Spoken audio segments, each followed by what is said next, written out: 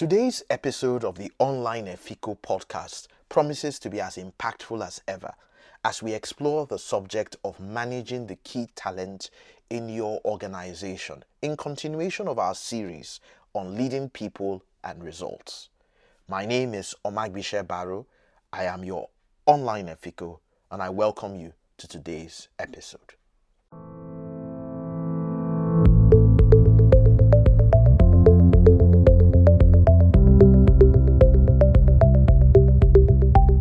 Regardless of the size of your department, team, or organization, you should be concerned with ensuring that you can attract, develop, deploy, and retain talented individuals to help you achieve your goals.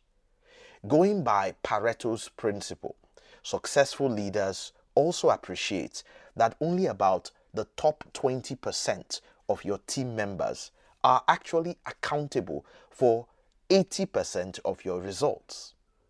Finding this top 20%, deploying them effectively, and retaining them in your organization or team should be a major issue if you are going to succeed as a leader. Our experience suggests that you should pay attention to the following things when it comes to managing your key talent. First, you've got to define what talent means to you. The very first step is to define what it actually means to be a top talent in that organization. Typically, leaders look at a number of factors. First, the current performance of the person on their job. Secondly, the potential to perform at higher levels.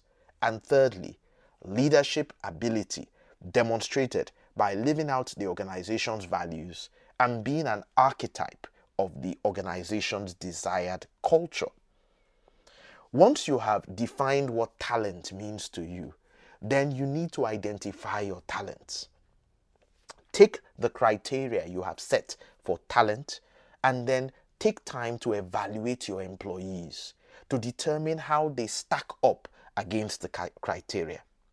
You can use numerical ratings to help the process seem a bit more scientific. Thirdly, you must start to attract more talent. Use the criteria and the evaluation you have developed, and then begin to seek out even more talented individuals from outside your organization where necessary. You see, the criteria you have developed can be converted to competency-based assessments that will be used to evaluate future hires into your organization or your department. Now you must, number 4, deploy your talents.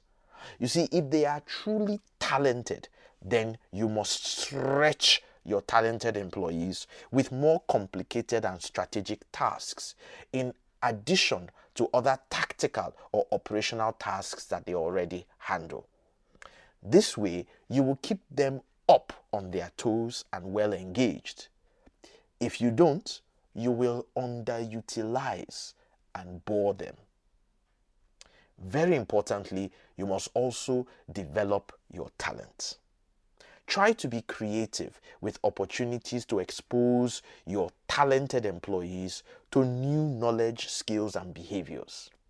Provide coaching, mentoring, and career guidance to them, and expose them to much more than you do with other employees. Very importantly, number 6, you must retain them.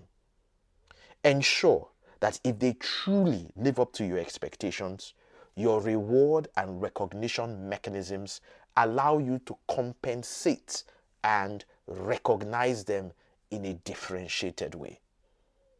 Finally, and very importantly, manage their egos. You see, this is a very important point. Ensure that the people who have been identified as key talent in your organization remain level-headed and focused, and that they continue to work collaboratively with others in spite of their esteemed ranking and position. Managing talent, you would agree, is absolutely important. And we have just spent some time exploring some of the most important elements for a successful talent management program.